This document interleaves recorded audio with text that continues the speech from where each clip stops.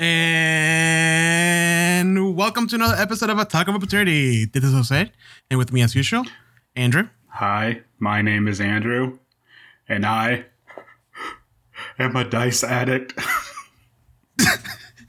Hi, Andrew. I bought my first set of dice when I was 16, and it's only been worse since. Thank you for being so open with us. And today we're talking about dice and tabletop accessories. You won't know the things I did for the dice.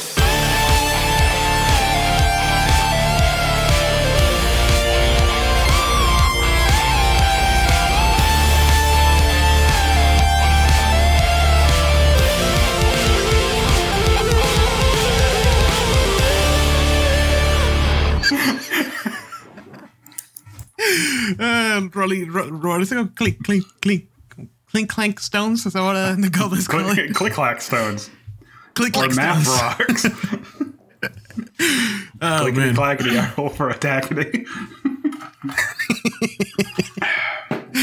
All right, Andrew, we're talking today about our favorite things about tabletop RPG that doesn't involve the books. Yes. We're talking about the dice. Now, the funny thing about, before we get too further into the podcast, I sold Teresa on this, saying D&D is a low budget hobby because all you need is just the 3 books. You know, if you want the other books, you know, they're supplementals, it's fine, but you don't need them.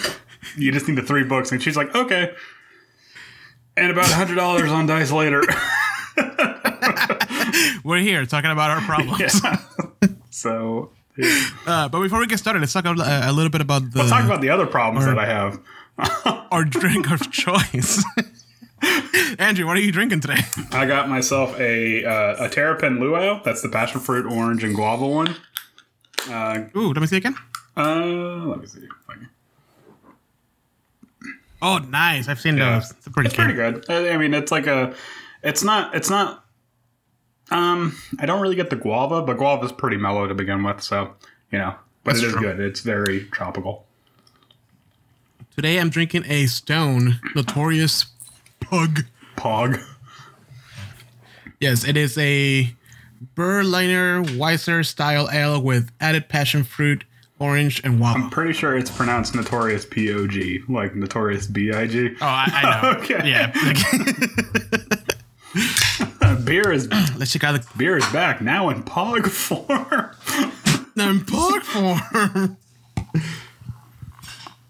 I, unlike Andrew, pour my beer in a glass before I drink it. I don't like doing. He's a monstrous beast who drinks it straight from the can. I don't like doing dishes. Like a plebeian.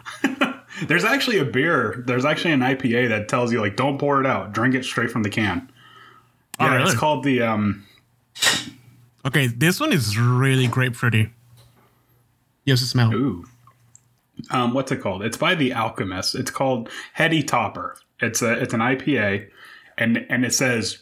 And it even says, like, on the can, like, drink from the can. The reason why that is because inside the can it has, like, hop resin or something like that. And it's like if you pour it out into a glass, like, yeah, it's going to taste good, but you're not going to get the full, like, profile that they want you to. So they advise you to drink straight from the can. Well, this is Tony Notorious Pug. It's pretty good. It's only 4.7 alcohol, but it has a nice passion fruit taste to it. It doesn't have like the overpowered fruit that overpowers the beer itself. It's very mellow. I love it. Good. And refreshing. Stone's good. I never had a bad beer from Stone. That's true. I had like 2 of them. This one and then oh no, I haven't drank the other one yet. That's the Imperial IPA. Oh. It's waiting for me. Have you had the? It's just sitting there judging me. You need to have their Arrogant Bastard ale, because man, that's the only beer that gave me like legit whiskey face.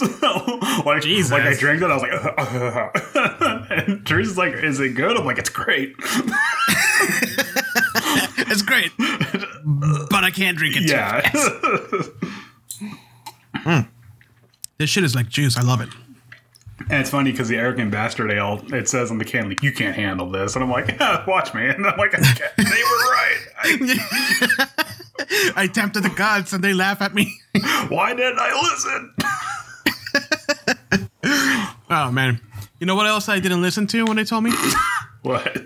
They told me not to buy more dice. Oh yeah, no. And guess what I do? Don't listen to them. I keep buying more dice. Andrew. Yes. The big question in my head right now, in my mind, I mean, is the following: plastic resin or metal? Okay, so metal. Anybody that knows me knows I'm gonna resin. No. Okay, hold on. Resin. You're wrong. All right, hold on. Let me crack my knuckles for this one. I'm gonna have to. We're gonna debate the way the Republican Party debates by insulting each other. Okay. Jose, you have the floor. Go right on ahead.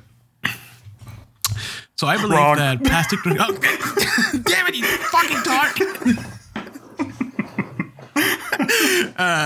No, but this is why I like resin better than metal.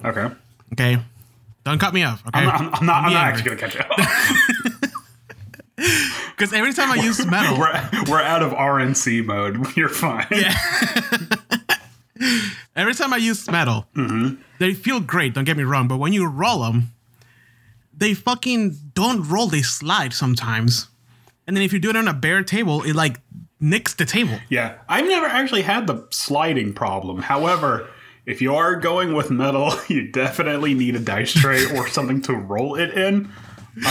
Yeah, because. I think it was at your house. I had some metal dice and I rolled it, and I'm like, and you could see like the trail of indents. I was like, oh no, because I have like the IKEA wood table that we were using, and I remember that because you rolled it and it was like clink, and like because when we were playing Lost Mines of Phandelver, I have the blue and gold metal dice that I have. And we played it at the dining room table, and Teresa's like, "You are using a dice tray." I'm like, dude, and sometimes they're fucking sharp as hell. They are, because when I got the first metal dice I got was actually, fun story, was from a Reddit Gifts. I don't know if you ever done a Reddit Gifts. Yeah, I've heard of it, so I know what it is. Like the right, the guy like read like one of my. I just mentioned that I was getting into D&D, and he sent me a care package with like a shit ton of minis. And then a set of metal copper dice, actually. Okay. Specifically copper. Ooh. And the D4, like if you step on that, it's going through your foot. It's super sharp. Right. But they feel great. They do feel great. He was like, what did he say? He was like, whip these out whenever you are, to show your players dominance. Yeah. Those are what I call the boss dice. You know, because I have two sets of metal dice. I have the dwarven ones, and then I have the blue and gold. And the dwarven ones are really cool. The dwarven ones are really cool. They're kind of hard to read though. Yeah. Like in low light settings. Like I'm like, what was that? Is that okay? You know, you're gonna get your reading glasses. Right? I need like a flashlight on them sometimes. But they have the rounded edges. The blue and gold are sharp as shit.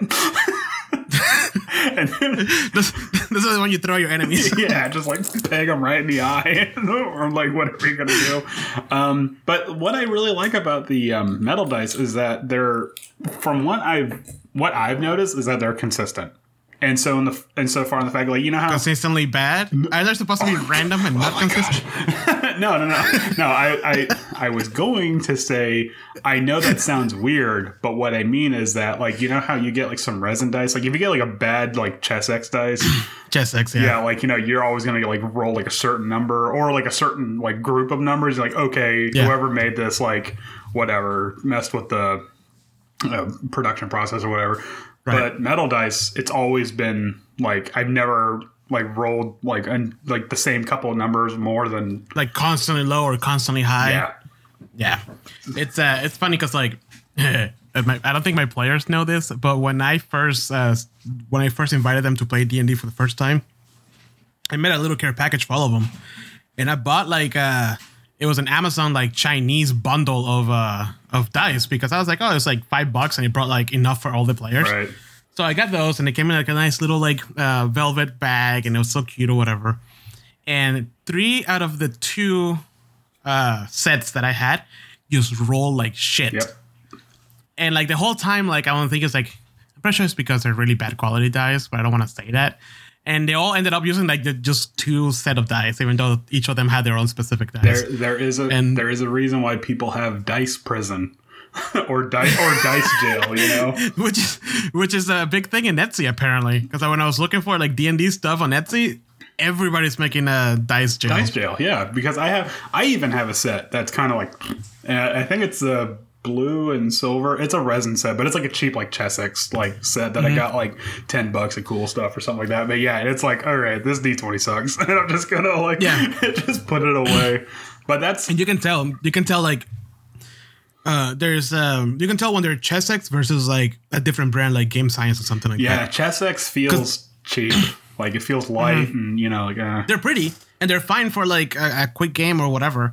I mean, they're fine for any game really, but like after rolling them for a couple times, you're gonna realize which one are the bad dice. And I know people are like, "Oh, they're just dice; they can roll whatever." We're like, no, right? You know. But if you're like a dedicated D&D player, you don't want dice that are constantly rolling like 3s.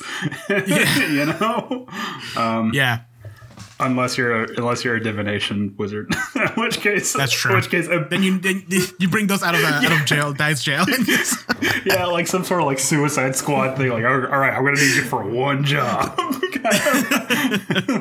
Yeah, no, but it's funny because like what inspired this topic was a friend of a friend started a company on Instagram with dice. Right.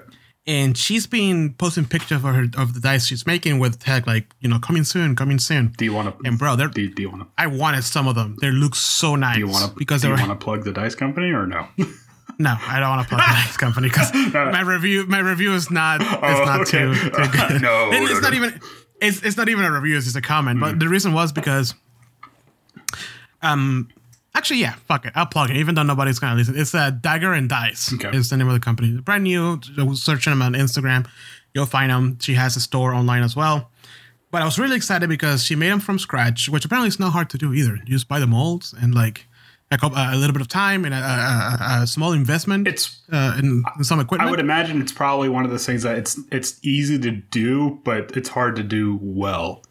You know? Right. Yeah. Right. And like, I think the most expensive thing is a vacuum chamber. Okay. I think that was like $60 online, you know? Yeah. Anyways, but she kept posting pictures, dude, and they were so beautiful. They had like little like particles inside of it, gold flakes. She even put like, I saw a recent one that she put like rose petals, very thematic, very nice. They're the sharp edges ones. They're not even the round edges. So like, they're super, super nice. And they look beautiful. So the whole time I'm waiting for the store to open because I wanted a set, and I'm willing to like $30 for dice, handmade dice, right? She finally opens the company, and it was like $60 per set. And I'm sorry, I really want to help, but I cannot justify $60 on a set of dice. Not for resin plastic dice. Yeah, not for resin dice. I'm sorry. Yeah, they're beautiful, and if you can afford it, go for it. Because I'm pretty sure they roll really well. They're beautiful, but I cannot justify $60 on plastic dice. Even for someone like me, that's like, oh shit, I need to get these like Cthulhu dice or like whatever dice. I'm like, in this economy, and they're not even harder because we're playing online all the time, anyways. That's something else I wanted to touch on. It's like we're always playing online, so why the fuck are we buying dice? But I don't know, but like recently I just bought like the silver hand ones from the Dungeons and Dragons because they look so fucking nice, and I just bought them. I opened the box, I looked at the contents, I grabbed the dice, and just put them in my big bowl of dice. And that's it. They went to the bottomless pit, never to be seen again. Kristen looks at me, it's like, just because we have a bowl of dice, I don't you have to fill it up, right? I'm like, don't tell me what. Shush, woman. I can't tell you how hard it was to resist the first time I went to Your Cool Stuff Inc. and saw the picture of dice. Where like you just like feel that Teresa's like, no, Andrew, I know what you're thinking. Stop. And I'm like, same thing. just so you guys know the cool stuff I work at. When you walk in, there's a fish tank filled with dice. It's a legitimate and for like fish tank. Yeah, and for like $5, I think it is, you can fill a mug with dice. You dip it in there and grab all the dice that you can, and you just get all those. And dice. they actually like encourage like stacking dice, like like get as many as you can. Strategically. And the thing is that it's not just a regular like coffee mug; it's like a soup mug, like the really big, thick ones. I thought it was like a not a soup mug. What am I thinking of? Like one of those big like German beer mugs, a Stein. I thought it was a Stein. No.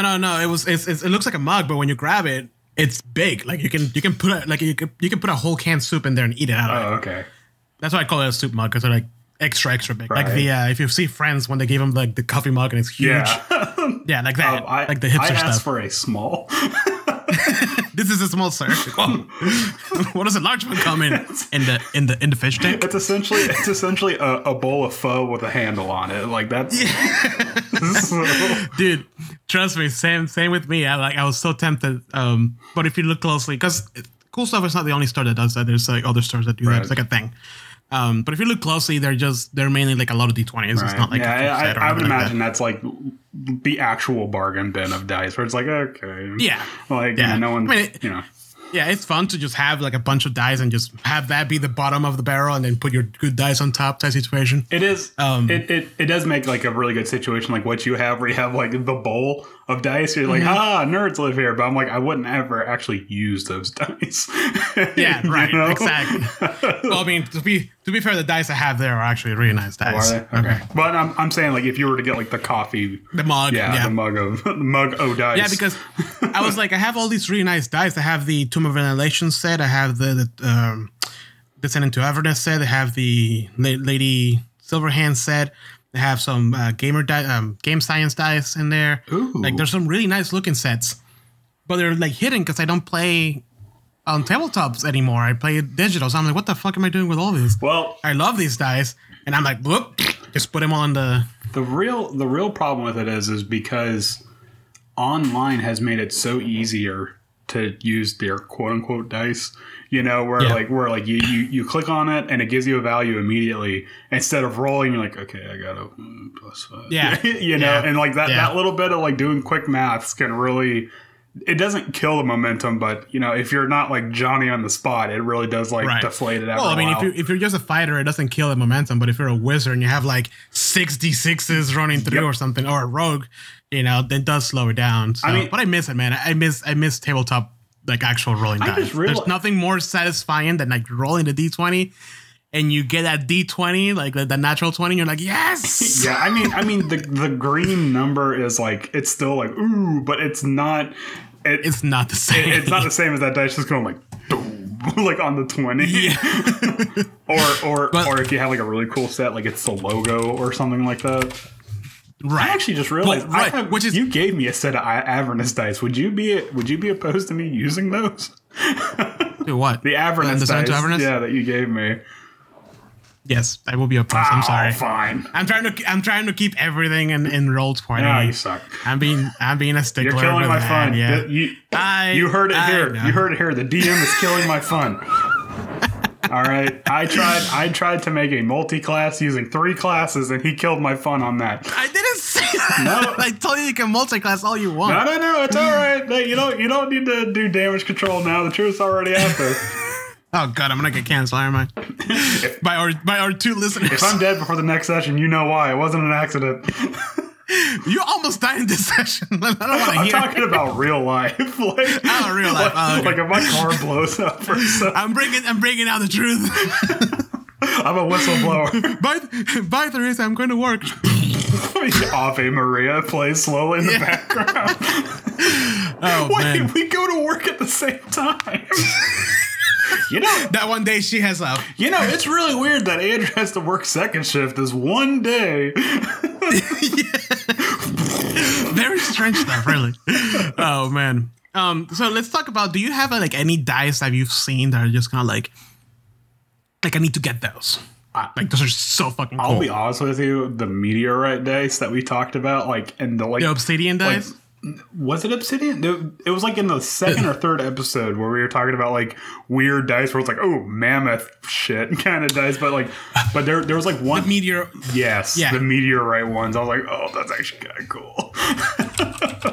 Okay, is there any like that are like kind of cheap that you like to like? Any realistic ones? Off the top of my head, not really. But let me see, because there was a couple. I would honestly like to have some.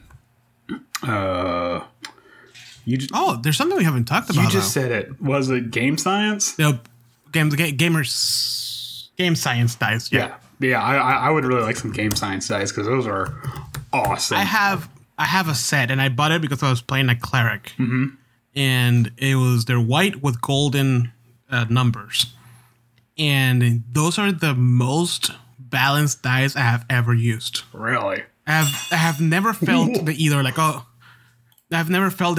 I'm gonna use this because it's gonna roll really well. I know it. Or I'm not gonna use this dice because it's gonna roll me a 1 like it's been doing all game. No, like I have gotten consistently different results through the whole game, and it feels great. Like using a truly random. And the guy, the founder of Game Science, he has a couple of videos on YouTube explaining how he does it. Because essentially, I think it comes down to doing smaller batches because big companies do like massive batches, and when they polish them, they do uneven polishing on the dice.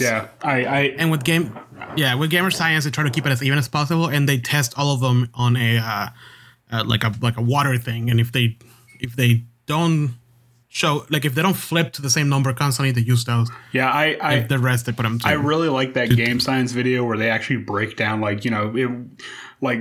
big companies, and like they don't say the name, but we all know who we're talking about. Chessex. Yeah, like big companies, they'll usually like throw them through a rock tumbler, blah blah blah. And what that really does is like that breaks down the material on the inside, and yada yada yada, and stuff like that. So and then he also stacks the D20s next to each other, and because of the difference in size to each side of the die, you can like you see the Chessex next to the Gamer Science, and like the Chessex are like really tall.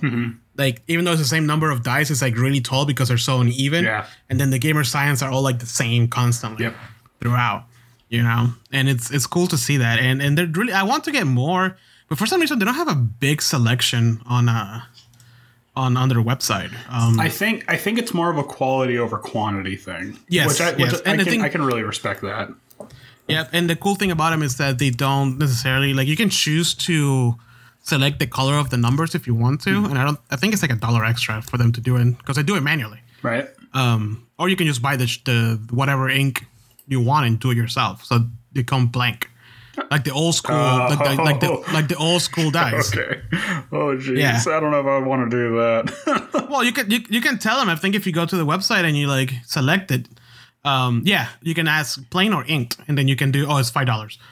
So as said, will cost you $16. As a seven dice set, but you can use white ink, black ink, blue ink, ultramarine ink, green, yellow, silver, gold, pink, copper, red. Okay. So it's pretty neat. And trust me, these are the best dice I've ever used. I still use them. Like when I was playing tabletop at work, I was using them, and I fucking love them. They're great. What the one I always wanted to get. Like the super large D20, like the ones like the ones like the size of like a softball. You know what I'm talking about? Well, there's two. There's that one that's like the size of a softball, which is like a plastic plush, and then there's a massive one that you can sit on. No. I'm talking about like there's like an actual like not a plush, like an actual D20. Oh, really? Yeah, you just like There's a website. Norse Foundry. It's a 45 millimeter size dice. It's like the size of a fist. Jesus. Yeah, it's called the Boulder. That's for serious business. Yeah, that's it's like if you see like the DM like opening up just a case and you can see the dice, the big dice, and he rolls it, you hear you start sweating like, oh shit. Shit just got real. Oh man. For me though, I think the dice that I wanted to get because I think they're so cool are the surprisingly enough not D&D dice. They were the Cyberpunk dice. Oh, okay. Yeah. Luckily enough, I had a friend who went to Gamescom that year that they had the Cyberpunk starter or jumpstart kit available, and he got it for me. And if you bought it there, they give you an extra die of your choosing, so you can get another Cyberpunk or a Witcher one. So I have a D10 Witcher dice, and then I have a complete set of cyberpunk dice, and it looks so nice because they have like the cyberpunk design around the numbers. You know, and those dice, man, they look really nice. I haven't rolled them because I haven't had a reason to. But they look really nice. One thing I wish there was more out there of is theme dice. What do you mean? Like are you talking about like Call of Cthulhu kind of thing? I've seen the Call of Cthulhu ones, which kind of makes sense. But like, I wanted, if somebody takes this idea and runs away with it, feel free. But I don't think it's. One thing I wanted to do is to make my own dice, but design each dice depending on class and also race. The class one, I'm fairly certain I've seen that before. Hold on. I've seen one that does something similar, but it's not all of them, and some of them look really shitty. I hate to say it, but some of them look like garbage. How about wooden dice, Andrew? I'm okay with wooden dice. The only problem is depending on the wood, because that's something. I mean, because like the thing about resin and metal dice, like if you're in a situation where it's, you know, everyone's there and you're having like drinks and snacks and whatnot, you know, like, oh no, if someone spills a drink, oh god, get the paper out of the way. Don't worry about the dice, it's fine. But if you have like a wooden dice, and that, you know, depending on the wood and how it was treated or something like that, you're gonna have like a really weird warped dice that like so they look really nice, but I think those are more for display in my opinion. Yeah, I would. I mean, I've actually never seen a set of wooden dice like in action. Me neither. Not in real life. No. However, though, a set of dice that I will get at one point in my life is the freaking wormwood obsidian dice. Mm-hmm. Bro, those I will never roll those though. Those are just for display on my case. Yeah. They look gorgeous. Made with obsidian stone. $100. Is it $100? I think so. It's like really close. It's like 95 or something like that. It might as well be like $100. Or one of the dice I would like to get is like one of the original D20s, like the soft the red box one. Yeah, like the super soft D20s that are all like, it's like pretty much a ball. That's how many times it's been rolled. You know, like before they like really mastered like how to make dice.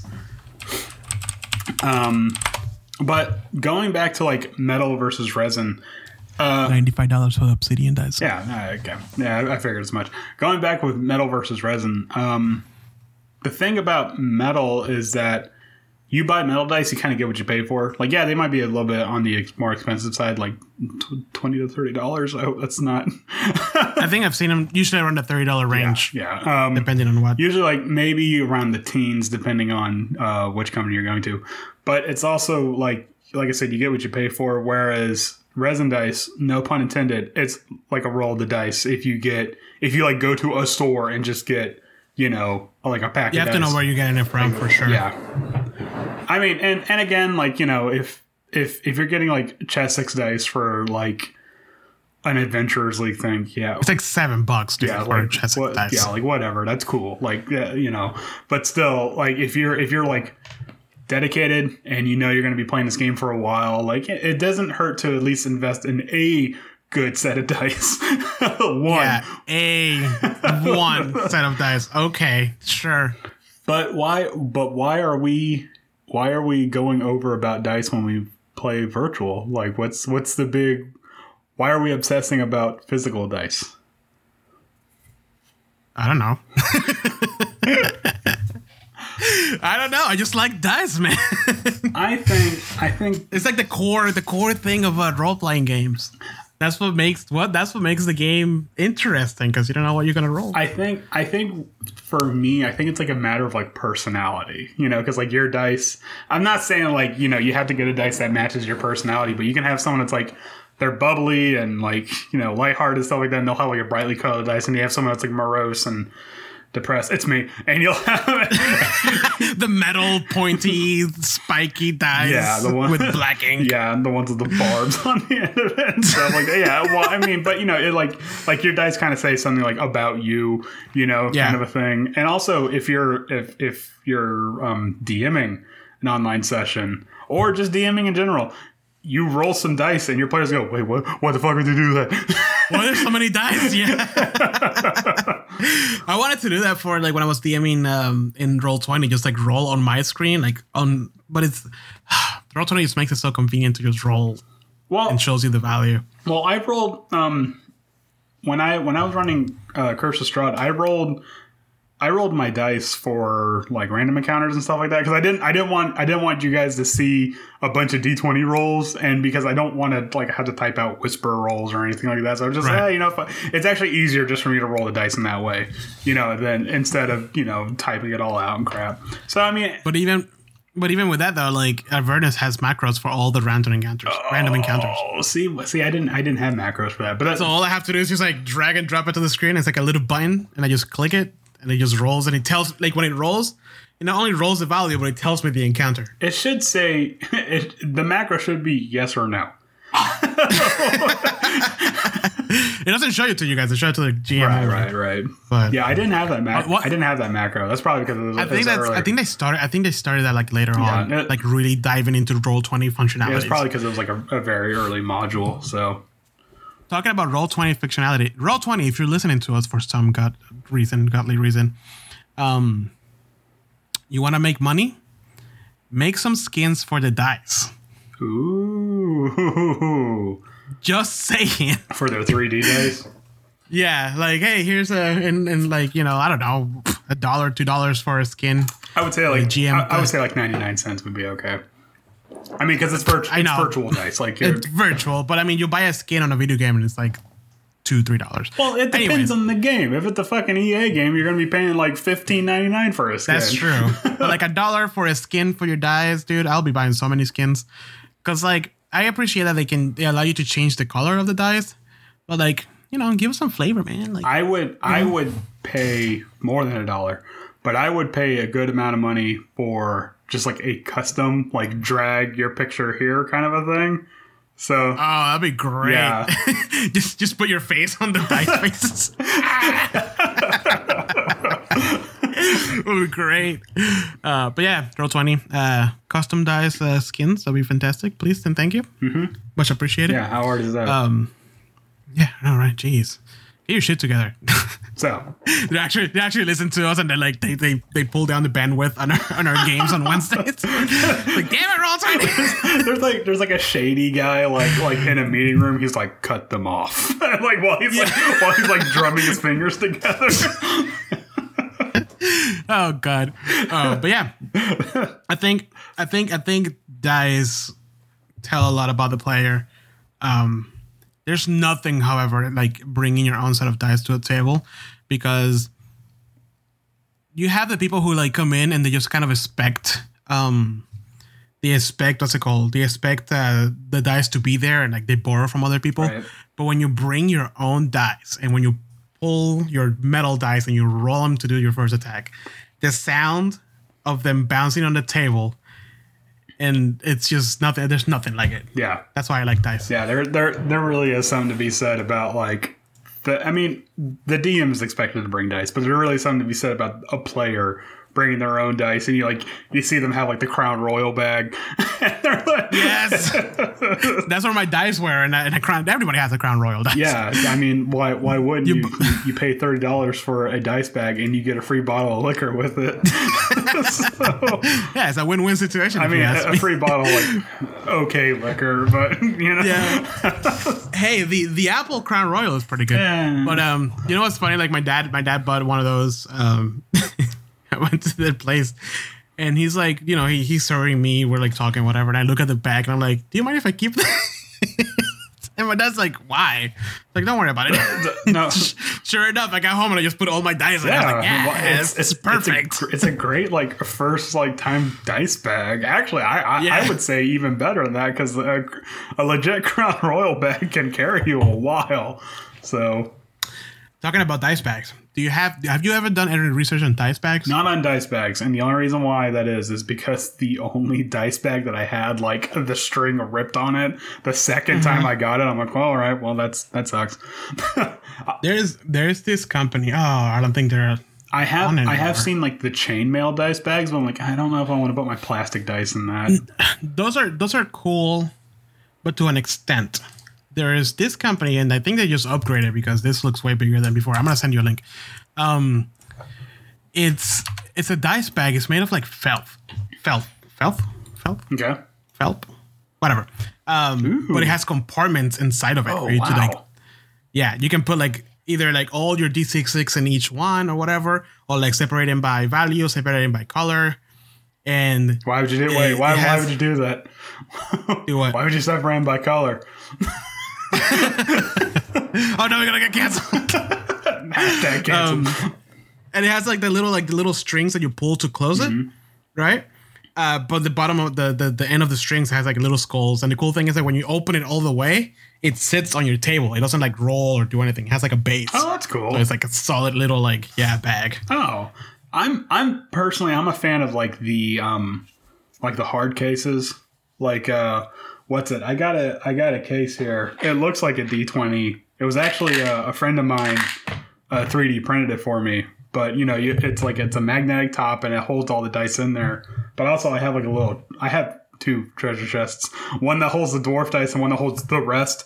I'm just a fan of like the hard cases. Like the bags are okay if you're like traveling. I don't know why you'd be traveling with dice, but why not? Always be prepared. Always be prepared. That's why I'm gonna get like a D20 like on a necklace. Yeah, dude. We talked about that, and I want to do that too. Always prepared. But like, look at Wormwood. They have the dice vault that they make. Wait.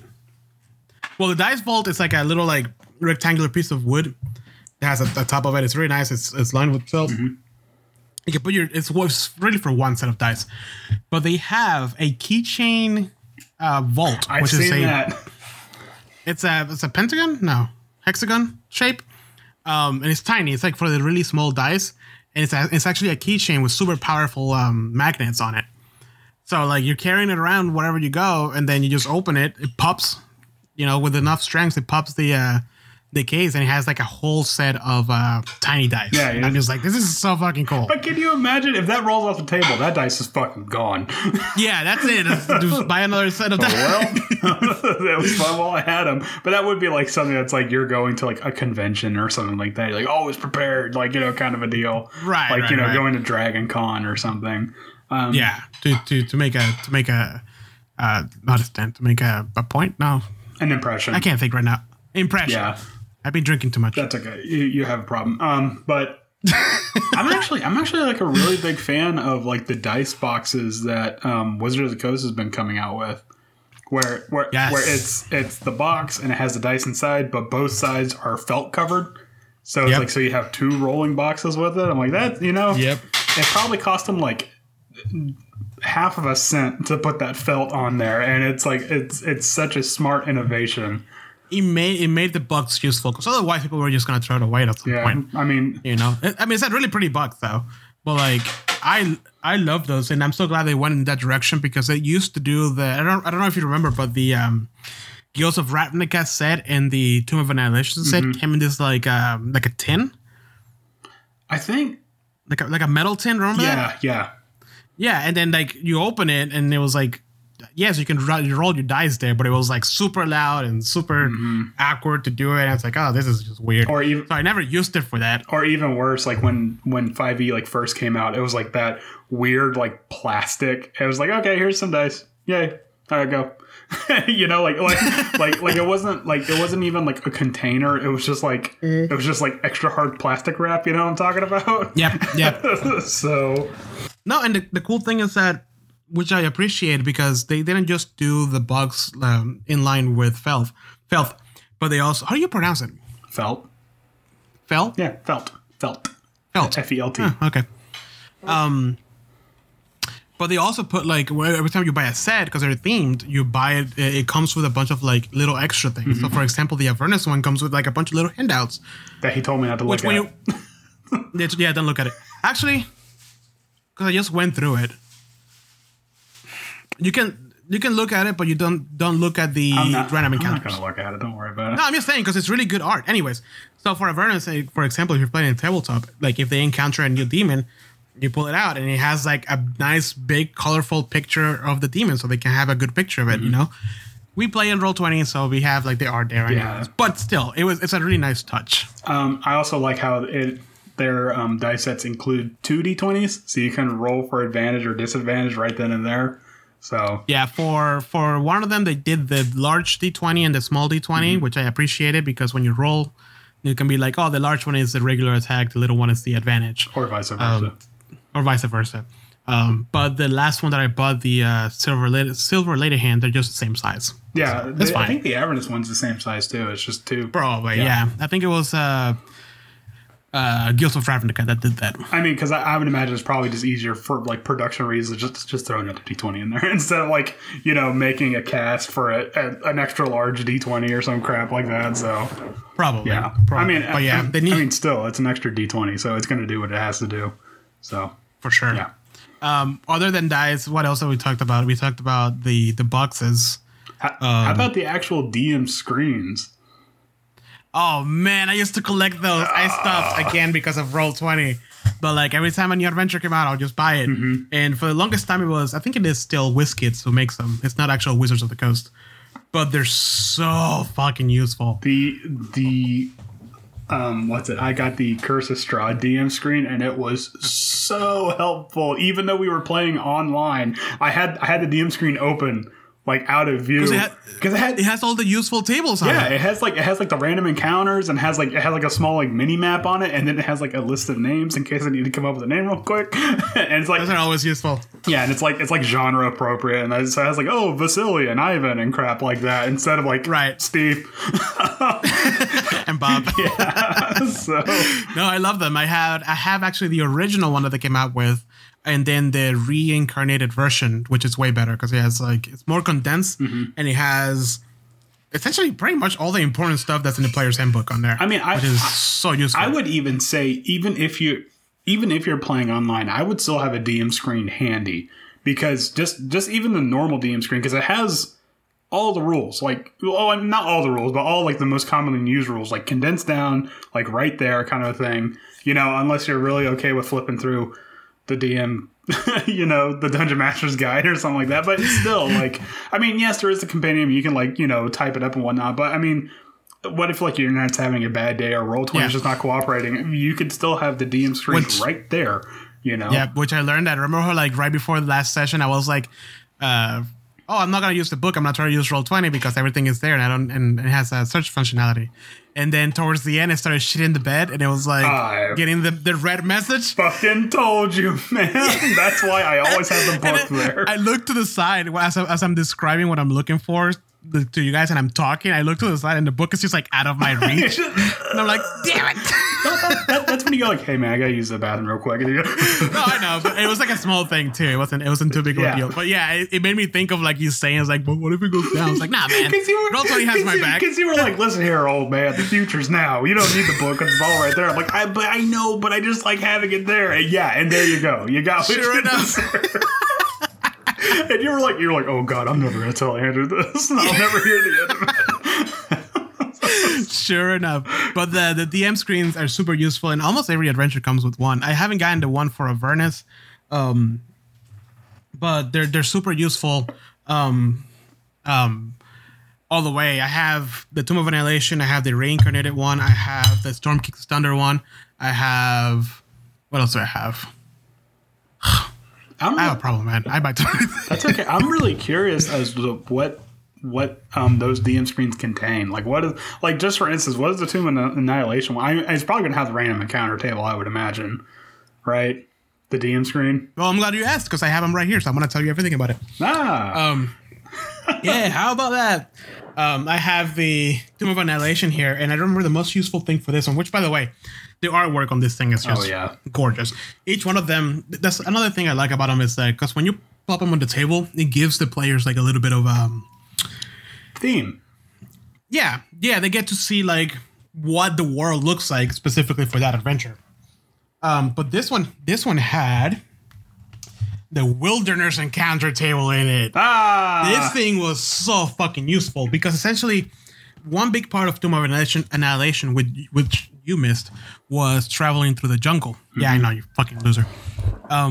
Traveling through the jungle. And every day you have to do a couple of rolls. You have to be for the weather, because if it's raining, it affects time differently. There was a big like hexagonal map that I also used on it. Like I ripped it out of the book and I put it on a canvas, and then like I displayed it to the players. And depending on each section, there was like just regular ground, dangerous ground, and undead ground. And based on all that, you have to roll on these tables to figure out what type of encounter was happening that day. Oh man, that sounds awesome! It was great because like the players had like a chance to get lost. If they got lost, they wouldn't know until the next day because I will plop it. The DM will plop it on the hex because the hex map was blank. Okay. So they wouldn't even know if there was like a mountain or a forest or a river in there unless I told them. The Storm King's Thunder one. Which you also conveniently have right there next to you. Look at that. I see you prepared for this one. The biggest one was the actual map of the Sword Coast. Mm-hmm. Because the biggest section on this fucking game was trying to find these artifacts, and they had to travel all over the freaking map. Jesus. Yeah. So like having a quick reference guide, and you're like, oh, you're here. Okay, so you see these kind of like landmarks. What do you want to do? Mm-hmm. And then guide them through that. And also has another tale for like wilderness encounter and all that kind of stuff. Right. Well, the Curse of Strahd one, it had random encounters, names, a small map of Barovia, and then it had a small version of the Castle Ravenloft map, which I'm like, how did that help you? That's still not helping. I appreciated Wizards of the Coast, but this is not helping. Yeah, I like the effort, but you got this is. Yeah. And then I have right here one that is not being produced anymore, which is the original Dungeons and Dragons 5e. The classic. The classic one that came out when the game came out. And this one had, the main thing is the conditions table, cover, obscure areas, like just like the basic stuff, which comes with a nice little sleeve, which has on the other side a Adventurers League wants you with a lich pointing at you. No. Oh, man. And then I also have the Dungeons Masters Reincarnated one, which has the big old red dragon in the front. Beautiful art. I think every edition of the DM screens have had red dragons, because I remember the 3.5 one had a red dragon on it as well. I can see that. The big change on this one was the spells and like how like the area works. Okay. Like a little like table and like, oh, if you're gonna do a cone, this is where it starts. This is how it looks like, blah blah, that kind of stuff. But yeah, that's it. I have to get the ones for Avernus, which I don't think I have. I didn't get the one for Waterdeep either because you're slacking. We don't talk about that dark times, the darkest timeline. That's like what's the one for Waterdeep gonna have? How to make time pass more interesting. That's a good question, actually. I don't know what it has. Actually, I would imagine it would probably have like the carousing tables and like business tables and stuff like that. If you had a table of players that were like really invested, like, hey, let's get this Troll Skull Manor thing off the ground, So I think also like the random encounters in the city, because the problem is that they couldn't do a chase table. I remember when you guys were looking for that MacGuffin and you were like chasing this thing and it was like a robot thing. Mm-hmm. That happens differently depending on what bad guy you guys or the DM decided to run. Oh, really? So they can't have 4 different DM screens. You know what I mean? Right. So, I'm pretty sure it's just like a bunch of random encounters. Actually, what would have been really cool is if it was like those like plastic sleeves, and it's like, oh, depending on the villain, you insert this one here, kind of thing. I mean, they could have done that if they wanted to put a little bit of effort. Actually, don't you have one of those DM screens? I do. I have a Curse of Strahd one.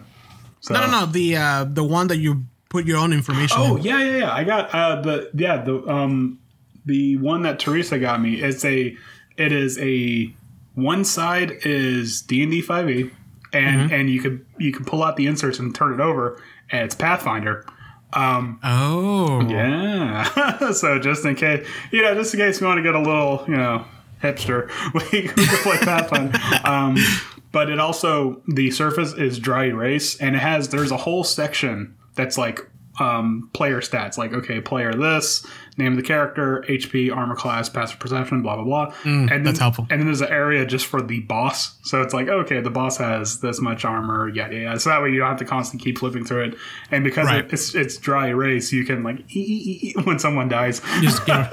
So, oh man, I do miss being behind the screen though. There was something about like doing your rolls, like they hear it but they can't see it. It's like the thing about DM screens for me, and this might just be a nostalgia thing, but there's something so exciting and fun about going to the place you're going to play D&D and the DM screen's already set up. And you're like, oh god, yeah. There's something magical about it. I miss it so much, dude. It's the presentation, you know. Yeah. It's oh god. And then the guys from WebDM has like a really cool one that looks like a freaking castle. I was actually. Every time I watch one of the videos, I'm like, "There's no way that thing can fit notes behind it," because the castle walls are so small. Like unless it's like little like flashcards or something like that. I'm like, there's no way it has rules there. I mean, we're talking about guys that's been playing since like AD&D, so they probably know the rules like the back of their hand, kind of a thing. Yeah. So yeah, but now DM screens. But you know what else is very important when you're playing Dungeons and Dragons? Dice towers. I mean, yeah, we can talk about that, but I was gonna say tables. Oh yeah. I mean, yeah, tables great. But dice towers though. No. Let's we can talk. We can go back around on dice towers. But yes, tables. Now, Andrew. Yes, we're grown-ups. You have a house. We're looking to move to a house. You know, we are paying taxes. We're thinking about decorating. We are, gonna buy new couch, new TV, all this kind of stuff when you're moving. What else does your house need? A dining room table, right? A good, solid table. Now, let me ask you this, because I want to get one so bad. What if your dining room table could turn into a gaming table? Okay, hold on. Before you finish, when we were moving in and we were looking at furniture and buying stuff like that, Teresa's like, oh, I really like this dining room table, which ended up being the dining room table that we got because naturally my opinion gets thrown out. But I'm like, oh, but I like this one. And she's like, why do you like that one? And I'm like, it has drawers. Look, you can like put the plates there and stuff. And she knows that it was like felt line. I'm like, you don't want to put plates there. I'm like, no, you're right, I don't. She's like, no, we're not getting a gaming table. I'm like, oh, come on. Dude, and that's an eternal struggle because, like, you don't want to get a dedicated gaming table where that's just it, right? Just a dedicated gaming table and then have another dining room table. I mean, if you have the money and the space, why not? Yeah, but I mean, we don't. I don't. If you're Joe Mango Salsa, what's his name? Mango Salsa. Yeah. Mangelano? Yeah, Joe Manga, not the anime. Yeah. But, most of us are not as handsome as he is. Mm-hmm. Or loaded as he is. Handsome. That's the problem. Well, I mean, one of us isn't as handsome as he is. Oh, I'm sorry. You're right. Yeah. You're completely correct. Anyways, on the internet. I'm also really humble, too. Yeah, very humble. I can tell that. You can find some really nice gaming tables. But let me tell you about one specific one.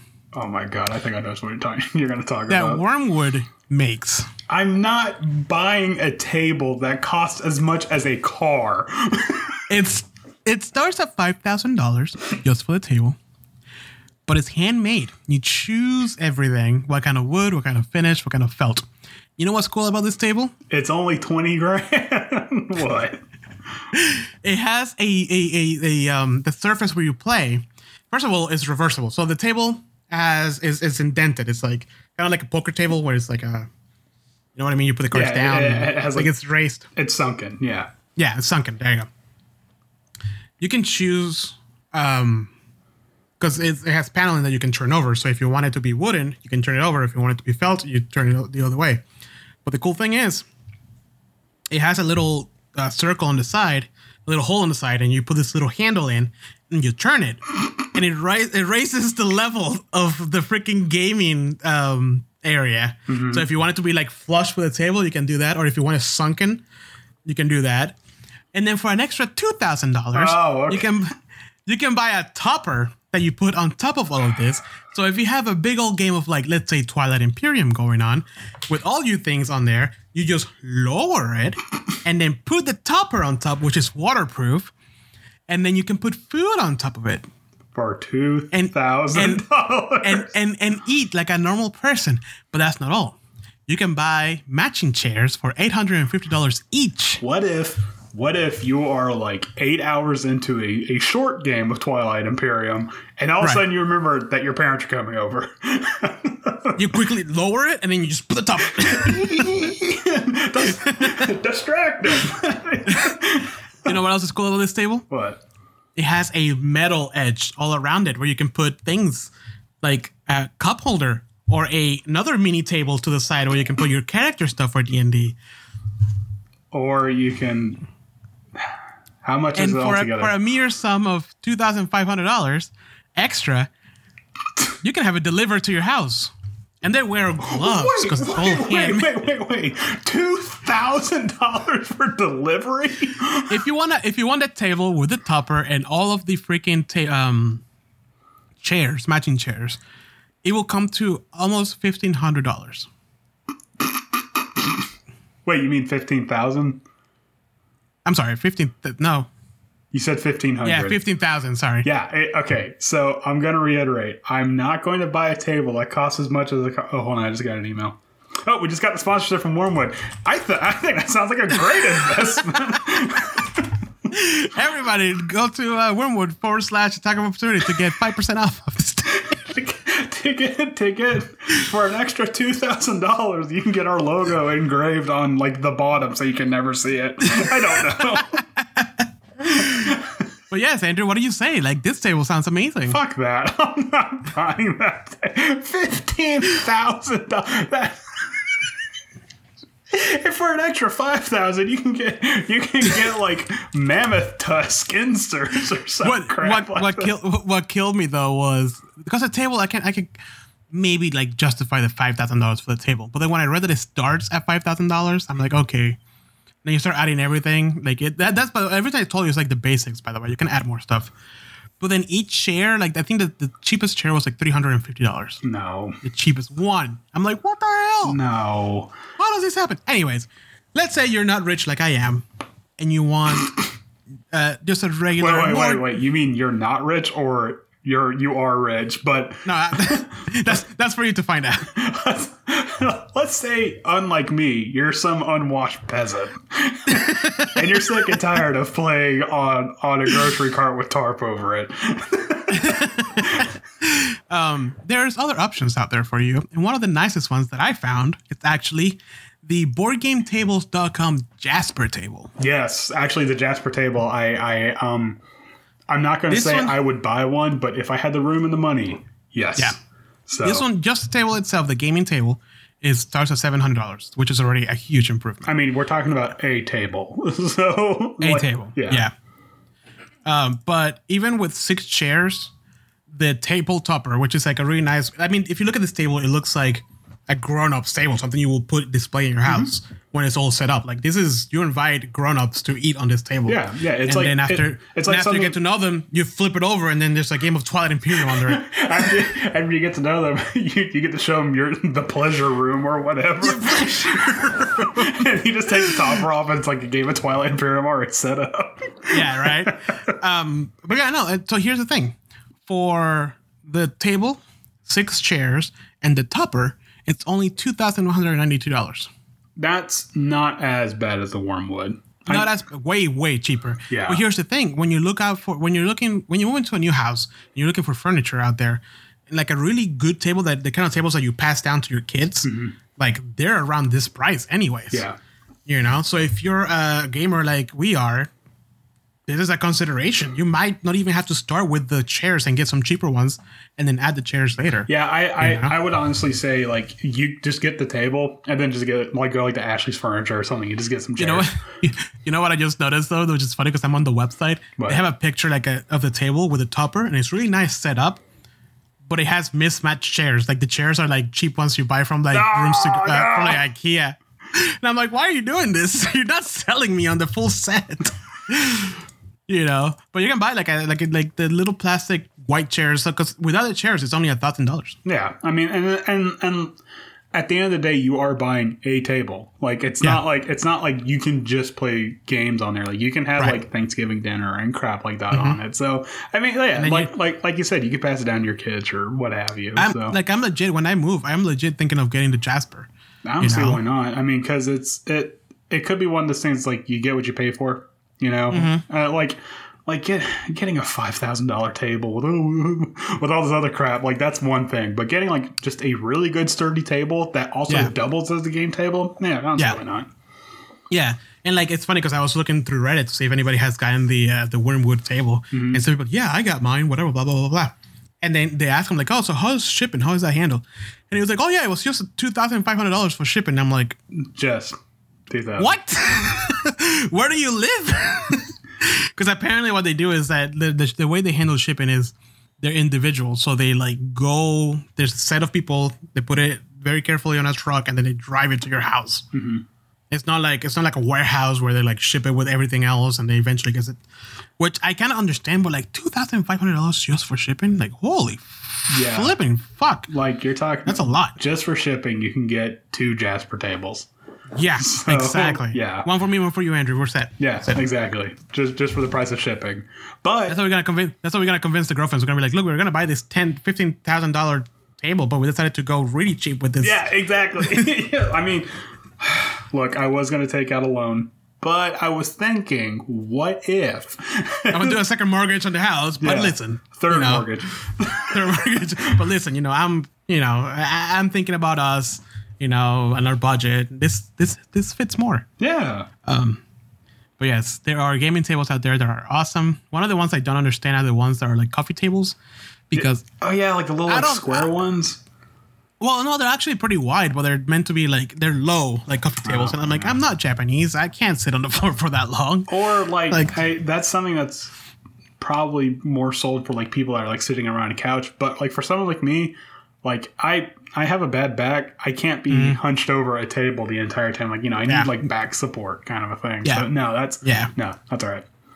But like, I'm definitely thinking of getting that Jasper down. However, if you don't play your first game of D&D on a cheap $20 Walmart poker table, like, are you even a true like D&D player? Do you see that picture I sent to the group? Mm-hmm.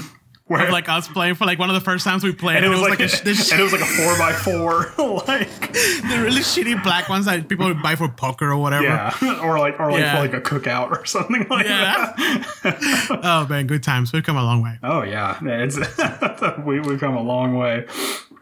But I mean, okay, so what if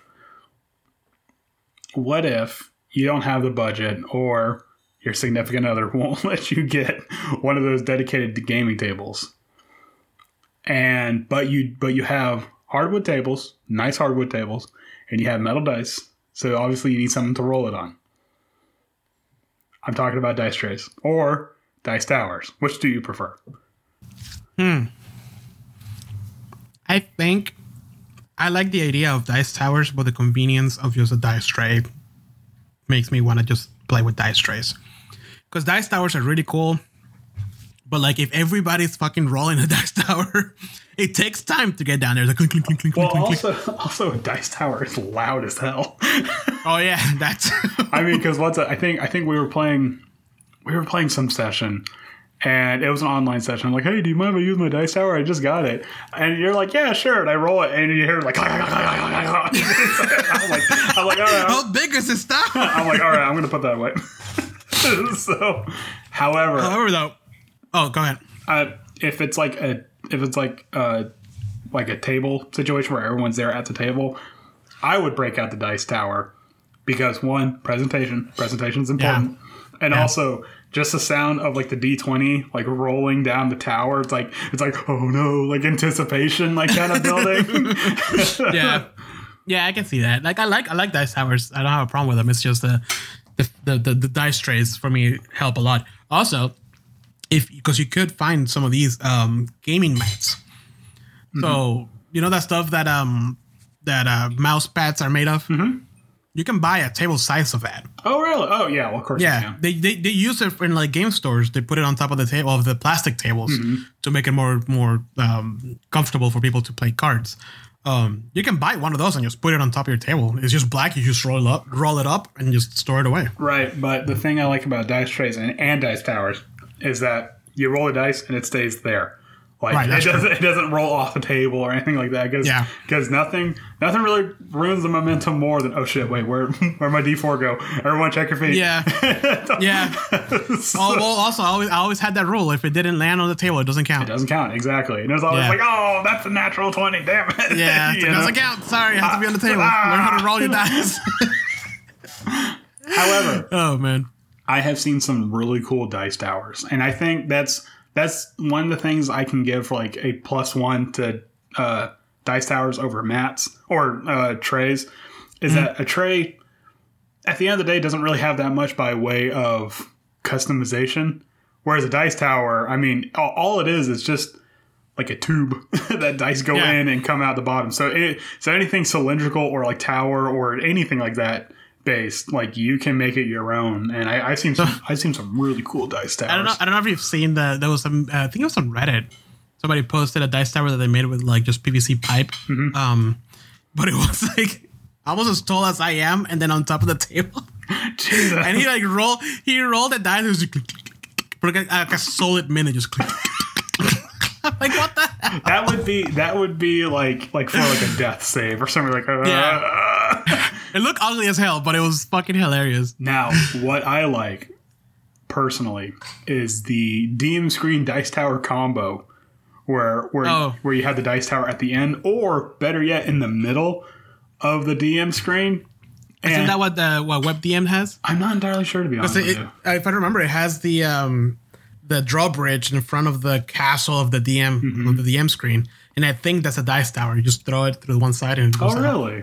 I also really appreciate it if they do the DM screen dice tower combo, if they have it to where you can flip a switch and that determines where the dice is going to go. I haven't seen those. Like one rolls behind the screen and one rolls in front of the screen to kind of show the players like, hey, look, I'm not fudging any rolls, guys. Right. Damn, I haven't seen that one. I was like, cool. I'm gonna cast Fireball. Then you plunk like a handful of D6s and you roll them out just so the players can be like, oh no. Yeah. So, I haven't seen that. That's pretty cool though. Oh, I mean, they're not like super duper common, but it's more of like a custom thing. Like you probably find like on Etsy or something like that. Like you're not going to go on Amazon and find it. So nice. Yeah. So what other accessories do you think of when you think tabletop gaming? When I think tabletop gaming, yeah, because we've gone through dice, we've gone through DM screens, dice towers, dice trays, tables, even chairs. What else is out there that can bring bro? One thing that I always wanted to do, and I just don't have the money to do that, or the space really, is those crazy miniature builds of dungeons. Mm-hmm. Have you seen those? Yes, like the ones somebody made, like the Lost Mines of Endelver, that first Wave Echo Cave area. Right. Somebody made the whole thing and with like the dungeon tiles and all that stuff. Dude, it's so good.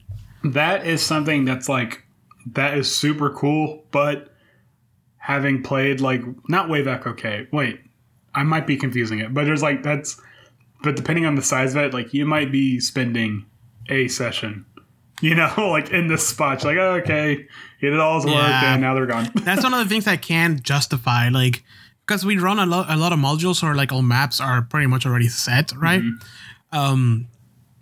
So I can understand for people who make their own stuff, just buy like the pre-made dungeon tiles and then just make a dungeon out of that, right? And then make that the official dungeon. But like for us, that like, if you make like where you guys are right now in Avernus, like I will make that, spend like 3 hours making it, and then you guys don't even get like halfway through. Yeah, you know what I mean? Exactly.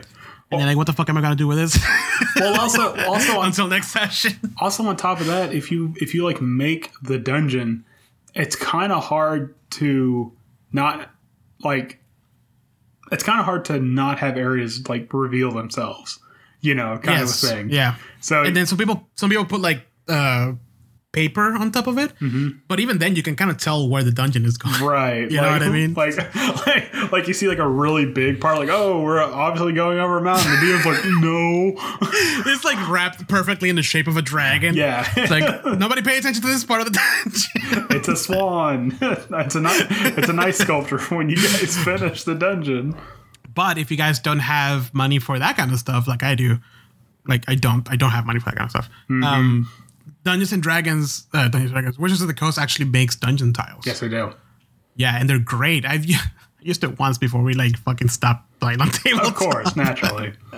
Like I bought like 2 of them for like the wilderness and like the dungeon and like whatever. But it's great. It's like a bunch of little square presets, and then all you have to do is just build the path as you go, and it's actually pretty useful. It's like $12 for like a box filled with like a shit ton of them. See, now that's you can reuse them over and over and over again. Now that's great because I just tried to run Lost Mines of Phandelver a couple months back, and after using Roll20 for so long, going back to Theater of the Mind is impossible. It's hard, dude. Yeah, it's so difficult, and that was the first time in a long time that after DMing I got a headache, like a really bad headache. I was like, oh no. Yep. I haven't had those headaches since I started playing in Roll20, and I think it has to do with that, keeping track of everybody's position and everybody's actions in your Theater of the Mind. You know, and making sure what your Theater of the Mind is translates to their Theater of the Mind. And yeah, it's just, oh no, I'm sorry. Yeah. That's why like I've been kind of hesitant to try Starfinder only because it's so map reliant, but also I'm kind of relieved because like I need the maps, so there's no there's no way we can get around it. So I mean, if you don't have dungeon tiles though, Chessex has a great battle map. Which one side has squares, like a square grid, and the other side has hexes. So you can use it for like whatever game you're playing at the moment. Okay. And is wet erase, and make sure it's wet erase because if you use dry erase, it's gonna stay there forever. No. Yeah, but you learn that, and if you're not sure, just grab the marker and in one little area, just like test it and wait a couple minutes because it will stain it really badly. But it's super useful. It lies flat. And it's made of like a vinyl type thing. It's not paper or like too plastically, so it doesn't like try to roll back up. Oh, okay. It actually stays flat, so it's pretty useful. And it's only like, I remember, like $15. It's pretty big too. I would say those things are especially useful for people that are DMing for the first time. And or even like me who just doesn't want to deal with Theater of the Mind anymore. Dude, I think if I was doing tabletop, that would be an essential. Like before anybody gets there, I'll just put it on the table. Yeah. If we use it, we use it. If we don't use it, we don't use it. But like it's there with like the grid system. Yeah. I mean, I know 5e has gone really strong in the whole Theater of the Mind thing, but I'm like, no. It at the end of the day, it is a tabletop. Like you need a map. You need positioning. Even when we were playing tabletop, we were doing a lot of Theater of the Mind, but then eventually we kind of started evolving into miniatures. And even if it was just like the cards like stacked up with like, oh, this one's levitating here, oh, this book represents the mountain, right? Like that helped tremendously to keep everybody like, this is where I'm at. Yeah. Because one thing that always happened was like people would ask me like, oh, how far am I from this guy? And I'm like, I just told you like a round ago, you know? Which is easy to forget because there's so many things happening. Or you can be like, or you can like, it helps you like prevent from like slipping up, like be like, oh, how far away am I from town? Like, oh, like a kilometer or something like that. You're like, oh wait, shit, it's almost like a fucking mile. Yeah. So like a visual representation is super important. Yes. So yeah. Talking about visual representation. Another useful thing that you can have for your, I bought it for my players, was the arcane cards. Yes. Oh, the class cards. Those things are a godsend. Yes, they are. Especially for spellcasters. It is, so everybody who doesn't know, essentially, is like you buy like the wizard or the paladin or the cleric, and it's a set of cards that are roughly the size of a magic card, but they're made of plastic. And it's just all your spells, every single spells. And essentially you can make your like a physical spell book like that you can physically see. Like I've used this one, so I'm going to turn it over. And they're all laid out for you. They all tell you the description. They all tell you like everything that it does. And it's so tremendously useful when you're doing tabletop. I don't even think it's like broken down that far into classes. It's like arcane, divine, and something else, right? No. It's per class, but for the spellcaster, there's a big old one that's just arcane. Oh, okay. Arcana. Okay. Yeah, in that one you have the sorcerers, you have the sorcerer, wizard, obviously warlock. they intertwine. Yeah, you have all those in there. But even so, for the fighters and the other like non spellcasters, there's a martial classes, and you can buy those, and it has all your all your abilities. Okay. You know, like true strike, hunter's mark, or like all this kind of stuff that you get as for a class. That would, and it's really useful. That would actually be really cool for like if you have a player that is new, like brand new, never played before, but they want to play a spellcaster, like and so you don't want to like deal with like spell levels or like you don't want to like you want like a better like teaching method. Like you can like make like a grid, like okay, you have 4 level 1 spell slots, 2 level 2 spell slots, and 1 level 3. These cards go here, kind of a thing, but you can use these, you know, kind of a deal. So and they're very user friendly. They have the big old number. They have the icon for each class, so you can't mix them up. You know, it's very, very useful. But those are great. Useful to the point that I would almost say they're essential. Like it's like I will say so too. Like if you are a dedicated tabletop player, because obviously if you're online, you don't really need it that much. But if you're a dedicated tabletop player, like maybe like you go to Adventures League a lot. Yeah, definitely invest in those if you can find them. yeah. There's a lot. Actually, they slowed down a little bit. Oh, but on the other side of the screen, now there's the monster cards, which I want. The monster and those. Don't they have a magic items one too? Yes, they have the magic item too. And they're great because one side has the description and everything about it. The other side has a nice little visual representation of what it is. And there's nothing better to just show it to your players. Like, look, you'll find this. Look how cool it looks. Because I'm a bad describer. I'm trying to work on that. But like describing things, like sometimes I just, this thing looks way cooler than what I said. Right. So like having like an actual picture of it is super useful. And hold on, one more thing. Not official. Wait, let me finish. Non-official. I don't think it's WizKids. It's the Deck of Many. I don't know if you've seen these. Oh yeah, I have. The Deck of Many is the same thing for the spells and everything else, but they have that like old school holographic thing, so they look animated. Ooh. Yeah. So like, let's say acid splash. It'll have a hand. And it has like acid coming out of it, and it has like that. What is it called? Like the hologram from when you were a kid. Yeah, holographic. It is like holographic. Yeah, and then you move it, and it shows you all that stuff. It shows the acid like hitting a guy, then like the flesh sloughing off and sizzling. And it's like, and then that guy going back to his family, and the wife, and like half the face is melted, and now the kid is crying, and they have to leave in, and then he loses his home, and now he's a homeless guy. Now he has to get like really expensive plastic surgery, but the insurance isn't covering it because it's cosmetic, and that's a hell of a holographic, man. And he dies penniless. I mean, well, you have to turn it slowly. So. Right. If you do it too fast, all you see is the splash, and then him dying penniless on the street. All he sees is the hand, and then just him like on like a New York sidewalk with like a newspaper for a blanket. No, but those are great. Those are very good visual representation of that kind of stuff. Yes, the Deck of Many. The Deck of Many, really good stuff. Really good name too. Yeah, so, just short of being a copyright infringement. Yeah, like not yet. Not quite. The deck of a lot of things. Oh man, what else? What else is there, Andrew? I think that covers a lot of the stuff that we've used before and that we liked. Yeah, I think that pretty much covers it too. But also like one thing I wanted to touch on with the monster cards. It's really neat to have that so that we'd be like, ooh, look at the monster, instead of like trying to hold the book and then awkwardly cover the stats with your hands. Every DM has done that at some point. You're like, look at it, don't look at the stats, don't look at the stats. It looks like this, but nope. You're trying to cover the AC because it's like the first thing they see. Oh, I see they have a weakness fire. No, they don't. And now they don't. This is a water scarecrow. They're resistant to fire, actually. Yeah. Oh man.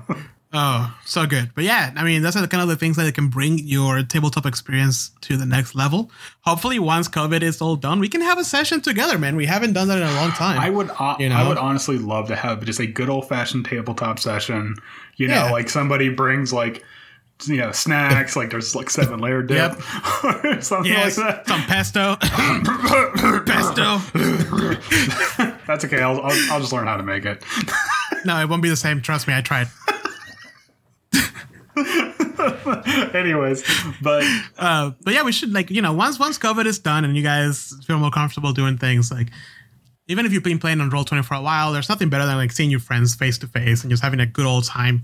It doesn't have to be anything serious either. It can just be like a one-off that somebody makes up on the spot. As long as people are just having a blast. I was actually thinking about that, like why tabletop is. I'm not saying playing online is like torture, but playing tabletop is more fun in a way. And I think the reason why it is because the energy. That is like infectious, and like one person gets excited, then we all get excited. We're like, like, next thing you know, we all start yelling and stuff. Yeah, it's very, very different, and I miss it so much. Because like, we were planning some stuff to go to like Heather's house and like do Cyberpunk. Remember that? Yeah.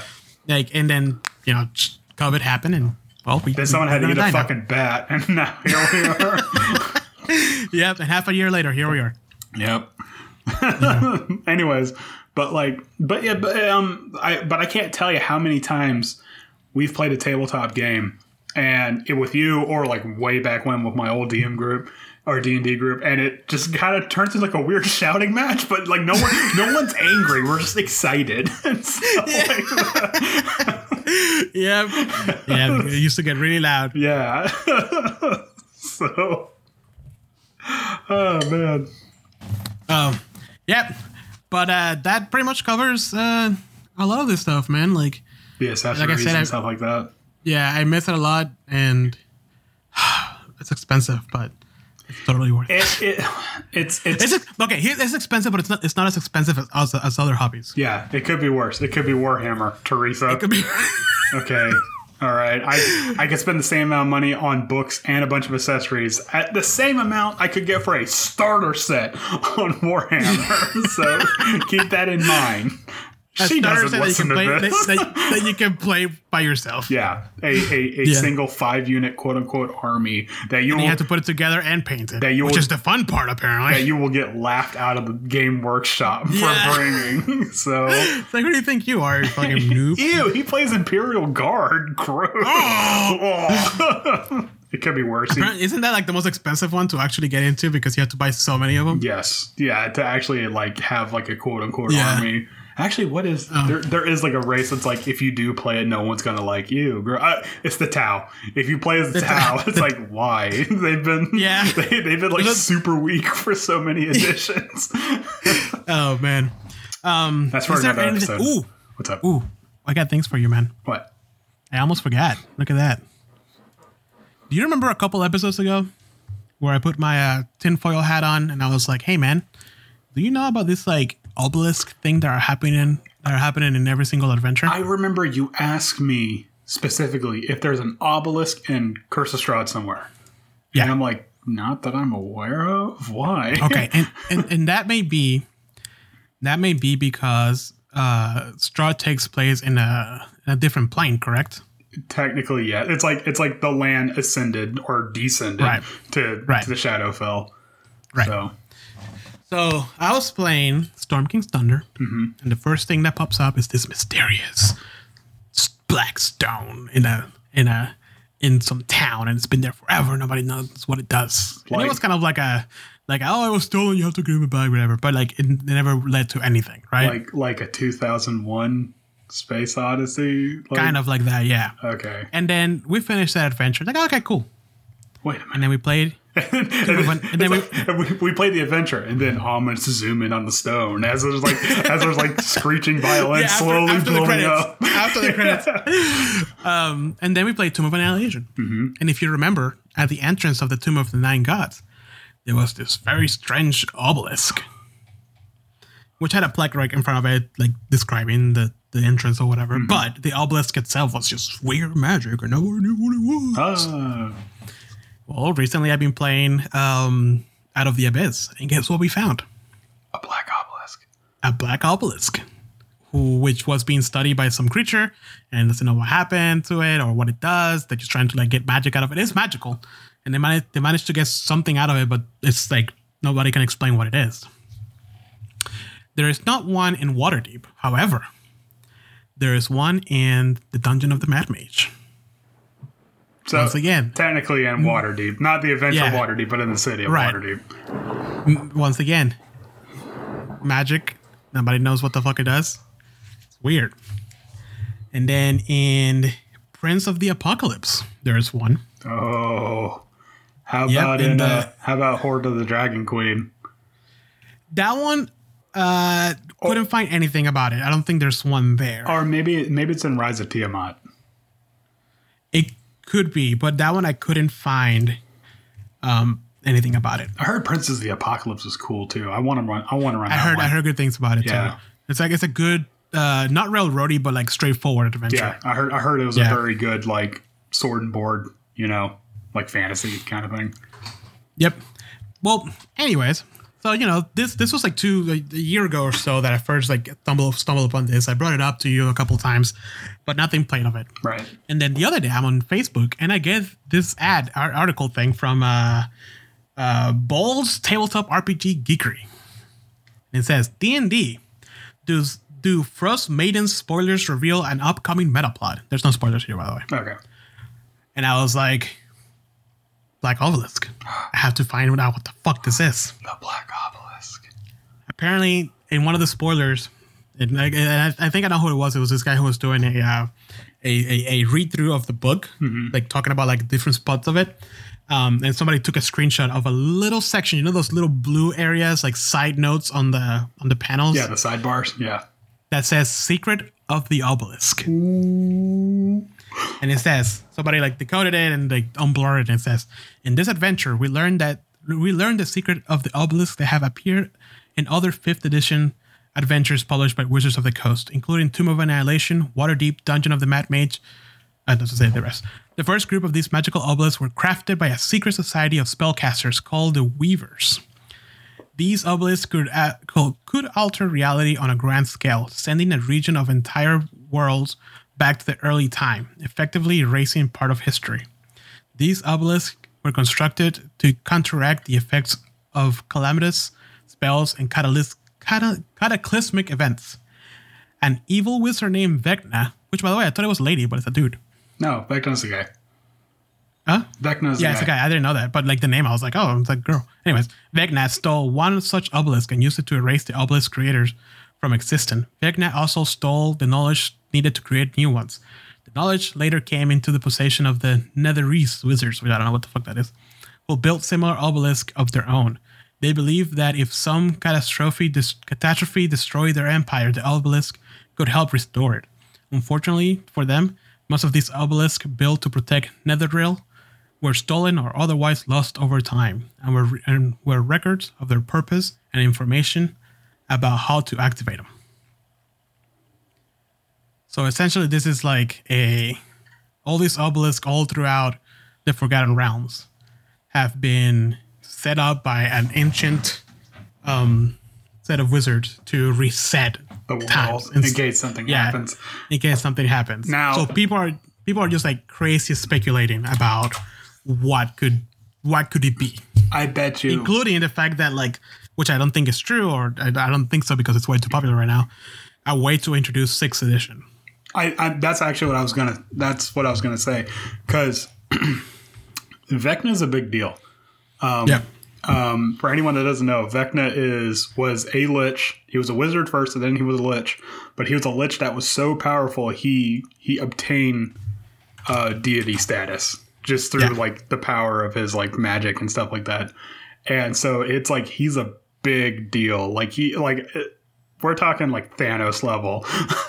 So this is probably, I bet you anything, based on what you said, the last published adventure for 5e will probably be something where you're going up against Vecna, and it's probably going to end with like the world like exploding or like cracking open or something like that. And then 6th edition, So and just so you know, for our listeners behind the scenes, there is stuff about Vecna in Avernus. Ooh. You might or might not stumble upon it, but there is. And when I get my Rime of the Frost Maiden book, which should be 2 days next week. No. I pre-ordered it, so it should be coming either tomorrow or the next day. Wow, today's the 13th. Yes, yeah, Tuesday. Yeah, so it's the release day. When I get that, I'm not going to tell you a goddamn thing about it. You're just got to find out. Damn it! Yeah, so I've actually been like, cause what's it? I got it, and then like Teresa's like, no, you're not. Are you going to read it when you get it? I'm like, no, probably not, because I just got off an adventure and we just started. Like, we literally just started one. Like, we had our first session last week. But, like, then I was thinking about it. I'm like, I'm going to read it. Yeah, dude. I've been seeing, like, little things here and there. Like, you know how, like, D&D Beyond does the videos about the new adventures and stuff like that? Mm-hmm. It sounds fucking epic. Oh, man. Right of the Frost Man. You should watch some of them. Like, they start talking about some really cool stuff. I mean, I kind of do. And also, like, I'm gonna have the book in a couple of days anyway, so it's like that's true. Yeah, you know. But there's nothing like, you know, hearing Chris Perkins describe a really interesting dungeon. There is that too. You know? Chris Perkins' velvety tones could like soothe me to sleep. So, I love you, Chris Perkins. I would pay good money to have Chris Perkins whisper like sweet nothings to me while I doze off. So yeah. Him or Jim Davis, one of the two. Yeah. So, but yeah, man, the obelisk are finally like becoming a thing. It's so interesting because nobody noticed it. I noticed only that the similarities between the two adventures that I played at that time. Mm-hmm. But apparently, you know, somebody who's been playing since it was called Nex started noticing that there were being obelisk like just laid around randomly for no reason, which is brilliant for like a writer to just, I'm gonna leave this here. Yeah, and then don't like. Kind of reference it a little bit, but the adventure's happening. You gotta go and shoot. Right. You know, like, there's nothing here. Which is perfect because like a normal D&D group will completely forget like a little like detail like that, like a little throwaway line. So you know, so I'm pretty sure if there is something, because this only shows that little like thing, but if there's something bigger in front of the Rime of the Frost. Jesus Christ, Rime of the Frost Maiden. You can do it. I'm pretty sure that like Heather and all these guys are just going to be like, wait a minute. Get flashbacks from Tomb of Annihilation and Storm King's Thunder. Don't touch the obelisk. What? Touch it. It's full of stars. I see everything. And then it cuts. It cuts the door from Full Metal Alchemist. It cuts to like the Earth, and there's like a celestial baby like floating over like a 2001, and then you're in a room and there's the obelisk, and now you're really old, and it's interpret it as you will. Yeah, you know, but whatever. Just roll D20 see if you survive that. Yeah, you don't. Oh man, but yeah, dude, I'm looking forward to Frost of the Rhine Maiden. Frost of the Rhine Maiden. Okay. Frost of the Frost Maiden. Spoilers. Frost of the Frosty Maiden. Frost of the Frosty Maiden. Frosties, get your Frosticinos now from Wendy's. Only $2.49 for. But yes, I'm telling you, it's gonna be great, and I can't believe like all these stuff that I noticed a while back is coming to fruition. Now, just so you know, I said I was going to get the book, but I know certain people in the group also want to run their adventures.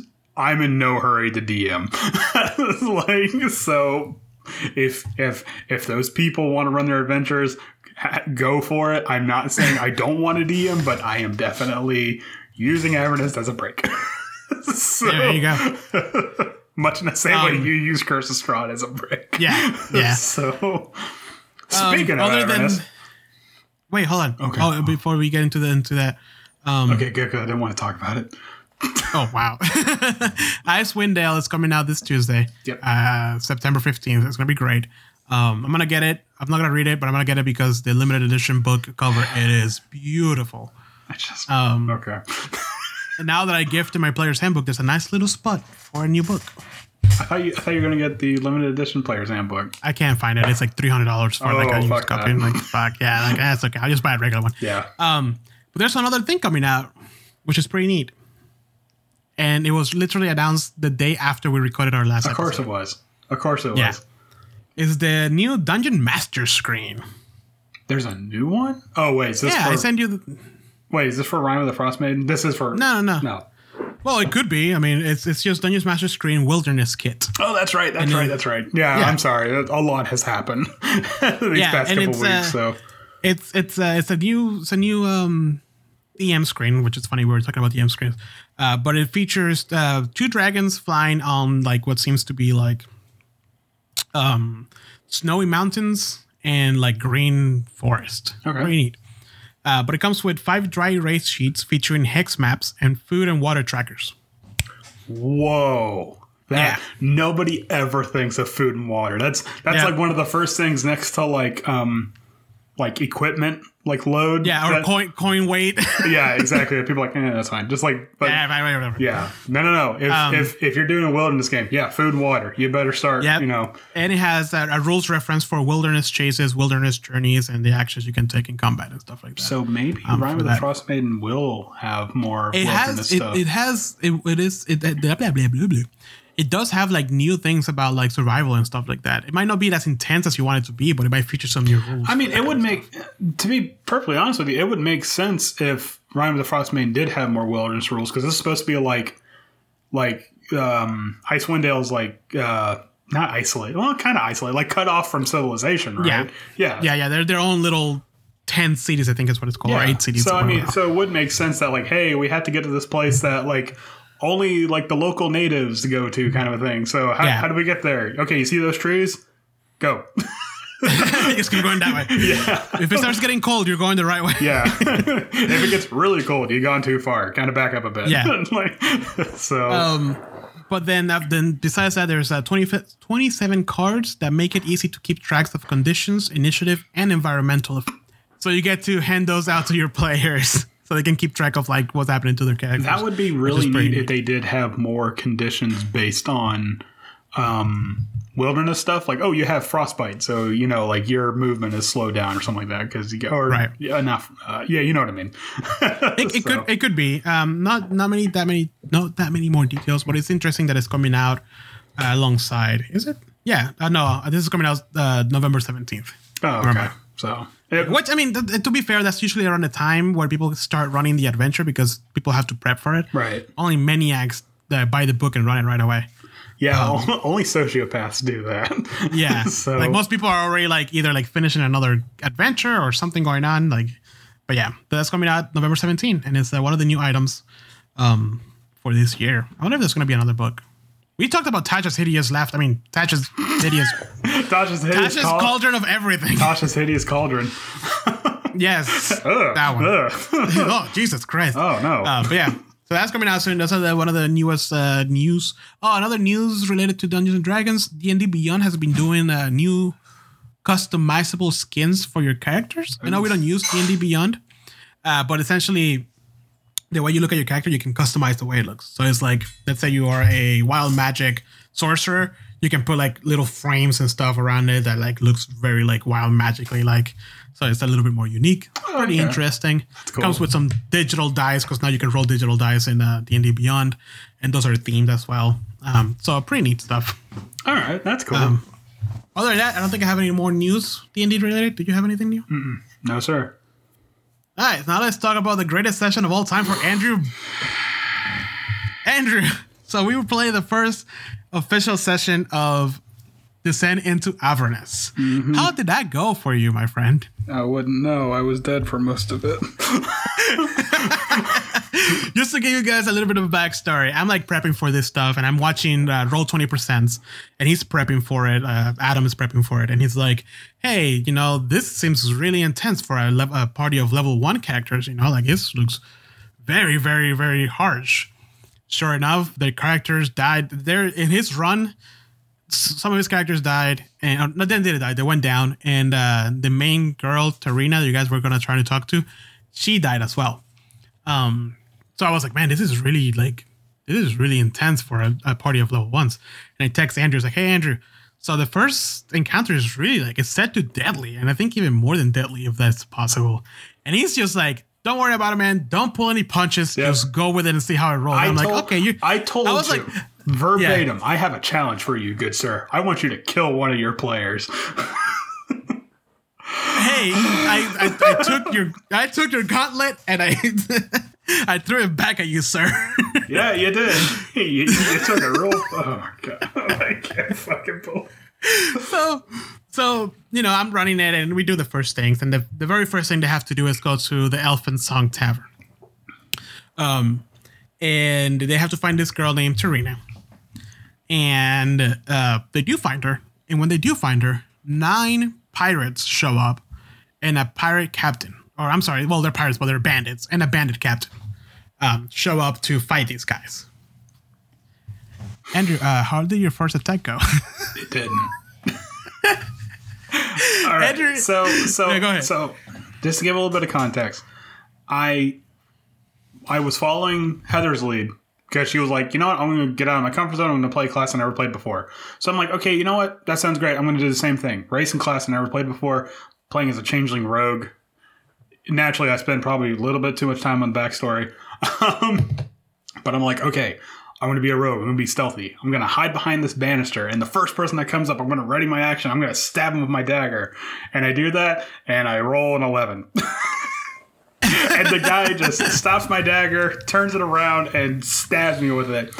Does the exact amount of hit points that I have. I go down. The rest of combat starts. Howard's character... What's Howard's character's name? I forget. It's like... Oren. Oren, yeah. Oren greases the floor, which saved our lives. Oh, my God. If he would have done that, man, you guys would have all gone down. And then Armando's character, Glyph, is like, okay, you know what? I'm going to use Shockwave. And Thunderwave, sorry, my bad. And he says, I'm going to use Thunderwave. And when he says that, the entire table, quote-unquote table, goes silent. And you can see Heather just trying to hold back her laughter. She's trying to laugh. My eyes are bugging out. And he's like, why? Why don't I do this? I'm like, it's fine. Just do it. Because I'm... It's like, you're fine, dude. You're doing great. Just do your thing. Because I'm well within the blast radius. He does that. A druid that just shows up or was in the tap room was like, you know what? I'm going to do Thunderwave too. And so I'm like, okay, so that's 2 fails. Oh, hold on. Because I was like, because she gets pushed back and she's like, oh man, my buddy who was telling me his fairy tales about his god is dead. Which was me. So I'm gonna do, yeah, he was pointing at Andrew. Like, I'm gonna do thunder, and I stopped and I'm like, wait, no, maybe I shouldn't do that. That's kind of mean. And then Andrew's like, just do it, man. Don't worry about it. Just do your Thunderwave thing. And I'm like, okay, I'm gonna roll a D2. If it's a 2, I do it. If it's a 1, I don't do it. Sure enough, I roll a 2, and I cast Thunderwave. So that's 2 failures for me. I rolled 2 successes. Alex's character also went down, but he immediately got back up. He was fine. Yeah. By the way, I died before initiative was even rolled. So literally my entire combat experience. Your first attack was a surprise attack. Yeah, and it failed. And then the bandit captain rolled super high, and I just died. So my entire combat experience was just me rolling death saves. Yeah. So I had 2 successes, 2 failures, and I'm like, all right, it all comes down to this. And I hit the death save button, and it rolls an 8. And I'm like, and there are obviously people going like, ooh, and stuff like that. Oh, and I just put my hands up and I just sit back and I'm just like, wow, first fucking session. Oh man. I told you it was a deadly encounter. I felt like it was too harsh. You told me to no hold back, and then you told me to freaking do the thunder wave with that thing. To be fair, I was playing a class that I never played before. Right. Yes, I know we went over in the Rogue episode that they are kind of squishy but slippery at the same time. However, their slipperiness doesn't really happen until level 2. Right. Yeah. So, that's the other thing. This is level 1. Yeah. And then you have a bandit captain and 9 bandits. Yeah. Or 8 bandits. And the thing about it was that the bandit captain shows up and then all the other bandits just kind of pile into the room. So it was because I was at where the entrance was, it was like a bottleneck. That's why the grease worked so well, because they bottlenecked in. But because I was pretty much at the entrance of the room, I was pretty much boned. If I moved, they were going to get attack of opportunities. And then it was 3 people that I could have moved away from, and it was going to be 3 attacks. I'm like, you know what? I'm just going to... It was very much like I learned my lesson kind of a thing. Hey, to be fair, Oren's grease spell fucking saved you guys. And Glitz, which is the new guy, by the way, used the thunder wave very effectively. He killed like 3-4 guys in the first go. He killed because he rolled almost max on that damage roll. He cleaned out the room and sent the bandit captain tumbling down the stairs, which bought us a little bit more time. So yeah, that's the other thing too, because like the bandit captain kept falling in the grease, and like the whole thing is like you have to do a dexterity saving throw, a dexterity save to see if you stand up. Yeah. If you don't, you go prone. But then next turn, you have to use your movement to get up, and then use the dexterity saving throw to see if you stay up. Right. Because you finished your turn there. It was that. It was the prone thing, but also the druid did entangle. Which was which made the area difficult terrain. So even if they weren't prone, they didn't have enough movement to get out of the grease. Yeah. So it was definitely like a combo thing where it was like this weird, like Charlie Chaplin, like whoop, whoop, whoop, whoop thing happening. Pretty much. And then freaking, what's Heather's character's Quintessence? She just had like a massive mace and she was just like popping skulls. Yeah, just like popping them. Oh, it was great, Andrew. Good job. You did fantastic. That's okay. I role played being dead really well. It was so good. And then I will say you guys to go watch it. Go watch we have it on YouTube and we have it on our Twitch to watch the episode. It was pretty brilliant. But the second part of it was you guys went into a dungeon. And then Twitch crapped out and our stream got cut off without me knowing. So we played like the next hour with that stream. Twitch crapped out. Roll20 started crapping out on us. So I think it had to do a lot with my internet, dude. Like something happened. It was also like the thundering outside. So probably something. It was storming pretty bad over here too. Yeah. So, but it was good. A great kickoff. By the way, I'm not holding back with anything else because you guys, even though you died, you managed to kill that encounter. So yeah, it only downed 2 of us and killed 1 of us, but yeah, we crushed it. Hey, you did. It's still though. I see this as an absolute win. Well, this is now level. You guys are all now level 2. Yeah, so somehow me coming back from the dead makes me like level up. You learn a lot by going into the afterlife. I did. I was there for a while. I just love the fact that through the whole fight, your body was just being slinged left and right. Yep, just being thrown around. I deserve it. I deserve it. That's what I get for, being like, wait, I don't have heavy armor. Yeah, that's a big change. You're not wearing your super protective gear. Like you usually wait, why did I do this? I don't have uncanny dodge yet. Oh man, it's fine. It's fine because it's just level 1. Yeah. So you guys did great. But that is all we have for you guys today. Andrew, do you have anything else? Nope. Great. Didn't want to listen to your stupid voice anyway. Fine. I didn't want to listen to yours anyways. It's like nails on a chalkboard. Wow. I mean, it's true though. All right. Well, you guys, thank you for listening to another one of our episodes. Make sure to follow us on anywhere that you listen to your podcast on. Leave us a review, some comments, see what you guys like to listen. leave us a comment for us to talk to you about next. Leave us a comment, but if it's mean, I'm not gonna read it.